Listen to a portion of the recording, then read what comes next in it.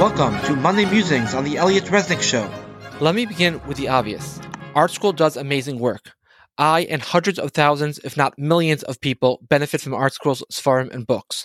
The reward that ArtScroll's founders will receive in Shemayim is probably astronomical. But great people can make mistakes, and the publication of ArtScroll's children's Pirkei Avos by Shmuel Blitz is one such mistake. I perused through it for the first time this past Shabbos and was shocked by what I read. Not only is it woke, it arguably contains outright heresy. Here are some examples.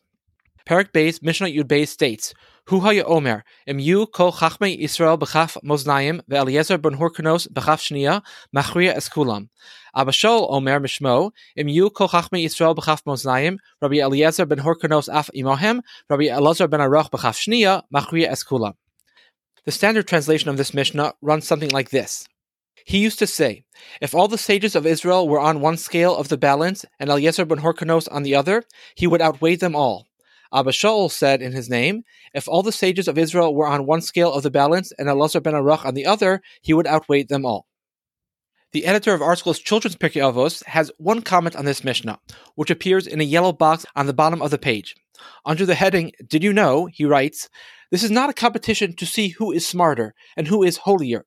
Each one was great in his own way. It also teaches us how wise and holy our rabbis were and still are today. We see how the leaders of our people shine above us all.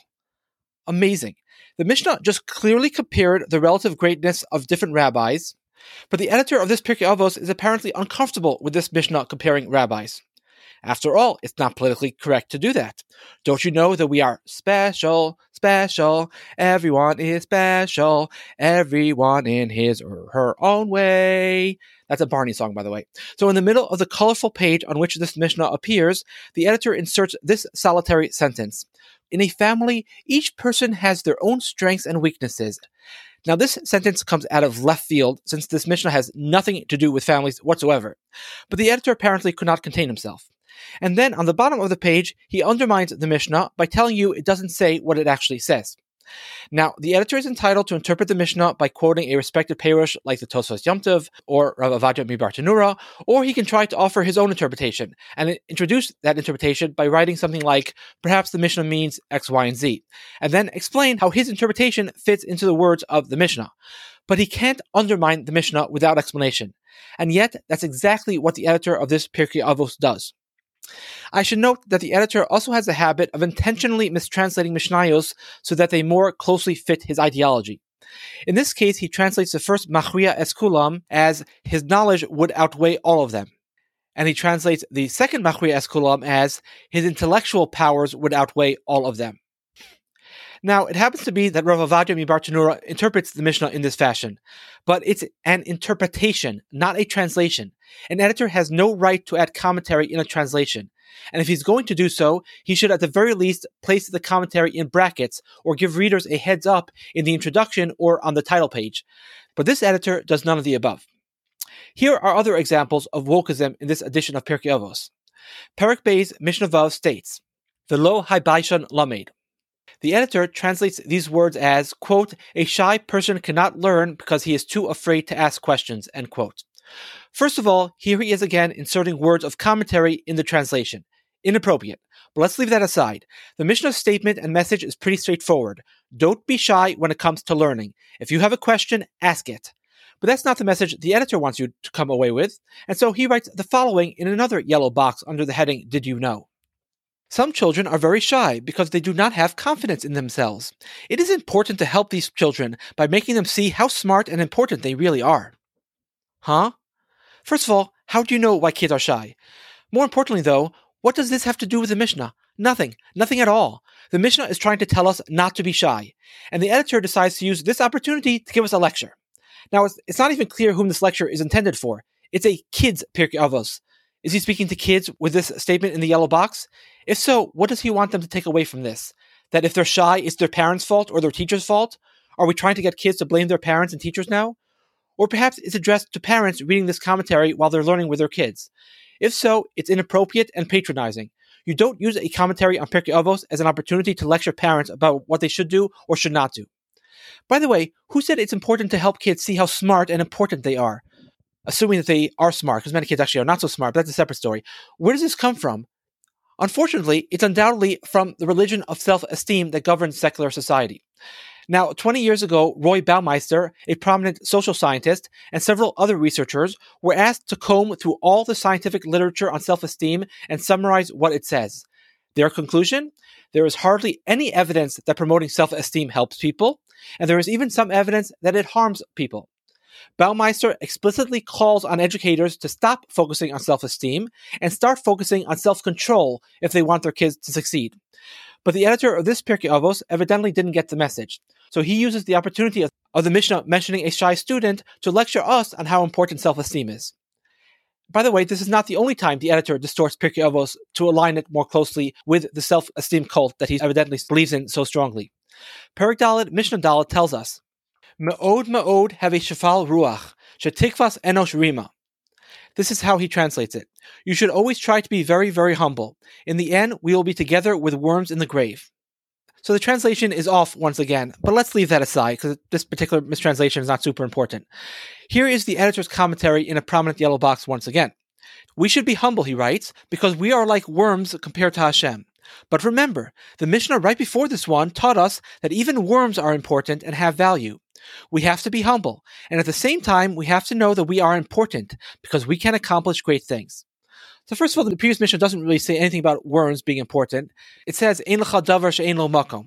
So it doesn't exactly say what he says it says, but all right, let's again skip that over. And I'll also give this editor credit for saying that we're important because we can accomplish great things, which is the correct way of putting it. But again, with this yellow box, he's essentially apologizing for the Mishnah. The Mishnah says to be extremely humble. And so he, as a commentator, should elaborate on the virtue of humility. But he doesn't do that. Instead, he warns us, don't be too humble. Remember how important you are. Don't take the Mishnah too seriously. Judaism's classic exhortations to be humble don't contain caveats. This editor, however, is evidently uncomfortable with these exhortations, influenced as he is by secular ideology, and so he needs to explain the Mishnah. And again, amazingly, he doesn't quote anyone when offering this fanciful explanation. He just states it as a fact. After all, we wouldn't want kids to be too humble. After all, we all know that the young generation suffers from an abundance of humility. If only they were less humble, we would have fewer divorces, fewer kids off the derech, fewer fights. Humility is the source of all of our problems. Let's try to undermine it. It sounds insane, but that's apparently what the editor of this Pirkei Avos believes. Because he does this consistently. One last example of this editor's self-esteem crusade. Pirkei Mishnah Chaf Daled states, Az panim legehenom, uvoshes panim legan Eden. So what does it mean that someone who is boshes panim goes to Gan Eden? What does boshes panim mean? I pulled out 6 English editions of Pirkei Avos from my father's bookshelf. Here's how they translate the term. Fell time, shamefaced. Metsuda, shamefaced. Me'amloes, shamefaced. Lubavitch, shamefaced. Kahati, bashful. Ethics from Sinai, shamefaced. So shamefaced and bashful. But shamefaced and bashful are not PC. They're not politically correct. We can't have that. A person with self-esteem shouldn't be shamefaced. He shouldn't be bashful. So we have to get rid of it. And so that's what the editor of this children's Pirkei Avos does. He translates boshes panim as gentle. Amazing. He mistranslates the word because he doesn't like the implications of the word. I'm sorry, but this borders on Kefirah. A person has no right to mistranslate a mishnah because he doesn't like what it says. I'm shocked that the editor did this, and I'm even more shocked that ArtScroll didn't demand that he change it. Here's another example of possible Kefirah in this children's Pirkei Avos. Perek Daled Mishnah Yud Aleph states, Hamakayim es haTorah me'oni, sofo l'kaima me'osher. V'chol hamavatel es haTorah me'osher, sofo levatela me'oni. The Mishnah's meaning is fairly clear. But underneath it, in a colorful pink box, the editor tells us that the Mishnah doesn't mean what it says. Every day, he writes, we see poor people who listen to Hashem and rich people who do not. Does this contradict the Mishnah? No. This Mishnah is not promising wealth to poor people or poverty to rich people. It is showing us that whether we are rich or poor, we must always follow the laws of the Torah. If a poor man becomes rich, he should still be careful to follow Hashem's ways. I'm sorry, that's actually not what the Mishnah says. Now, a person is entitled to interpret Chazal's words, but he isn't entitled to contradict them. If the Mishnah doesn't mean what it says, you have to offer an alternative interpretation that fits the words of the Mishnah. But the editor doesn't even make an attempt to do so. He writes, it is showing us that whether we are rich or poor, we must always follow the laws of the Torah. But that's balderdash, and he knows it. His explanation doesn't at all fit the words of the Mishnah. So essentially, he's telling kids who have just finished learning this mishnah, pay no attention to what you have just read. Again, this is either Kefirah or closely bordering it. It would be bad enough if it appeared in a left-wing modern Orthodox publication, but for it to appear in an ArtScroll publication is a downright scandal. I'm going to close with one last example. Pirkei Mishnah Yud Zayin states, Rabbi Akiva Omer, Schog v'kalas rosh margilin es adam le'erva, masoras siag laTorah, masoros siag laOsher, nadarim siag laPrishos, siag laChachma shesika. Here's how the editor summarizes this mishnah in a pink box right below the mishnah. If we just follow a few very basic guidelines, we can have a very good life. Where does this come from? The Mishnah mentions nothing about having a good life. In general, the Torah calls on us to live a holy life, a godly life, a life of duty, a life of serving others. Maybe it even talks about a blessed life. But where does it talk about striving to have a very good life? I don't dispute what the editor writes here. It's true that we'll have a very good life if we follow the Torah. Hashem promises us that. But the language that he's using is modern, it's woke, and it's even borderline hedonistic. It does not belong in the commentary on Pirkei Avos.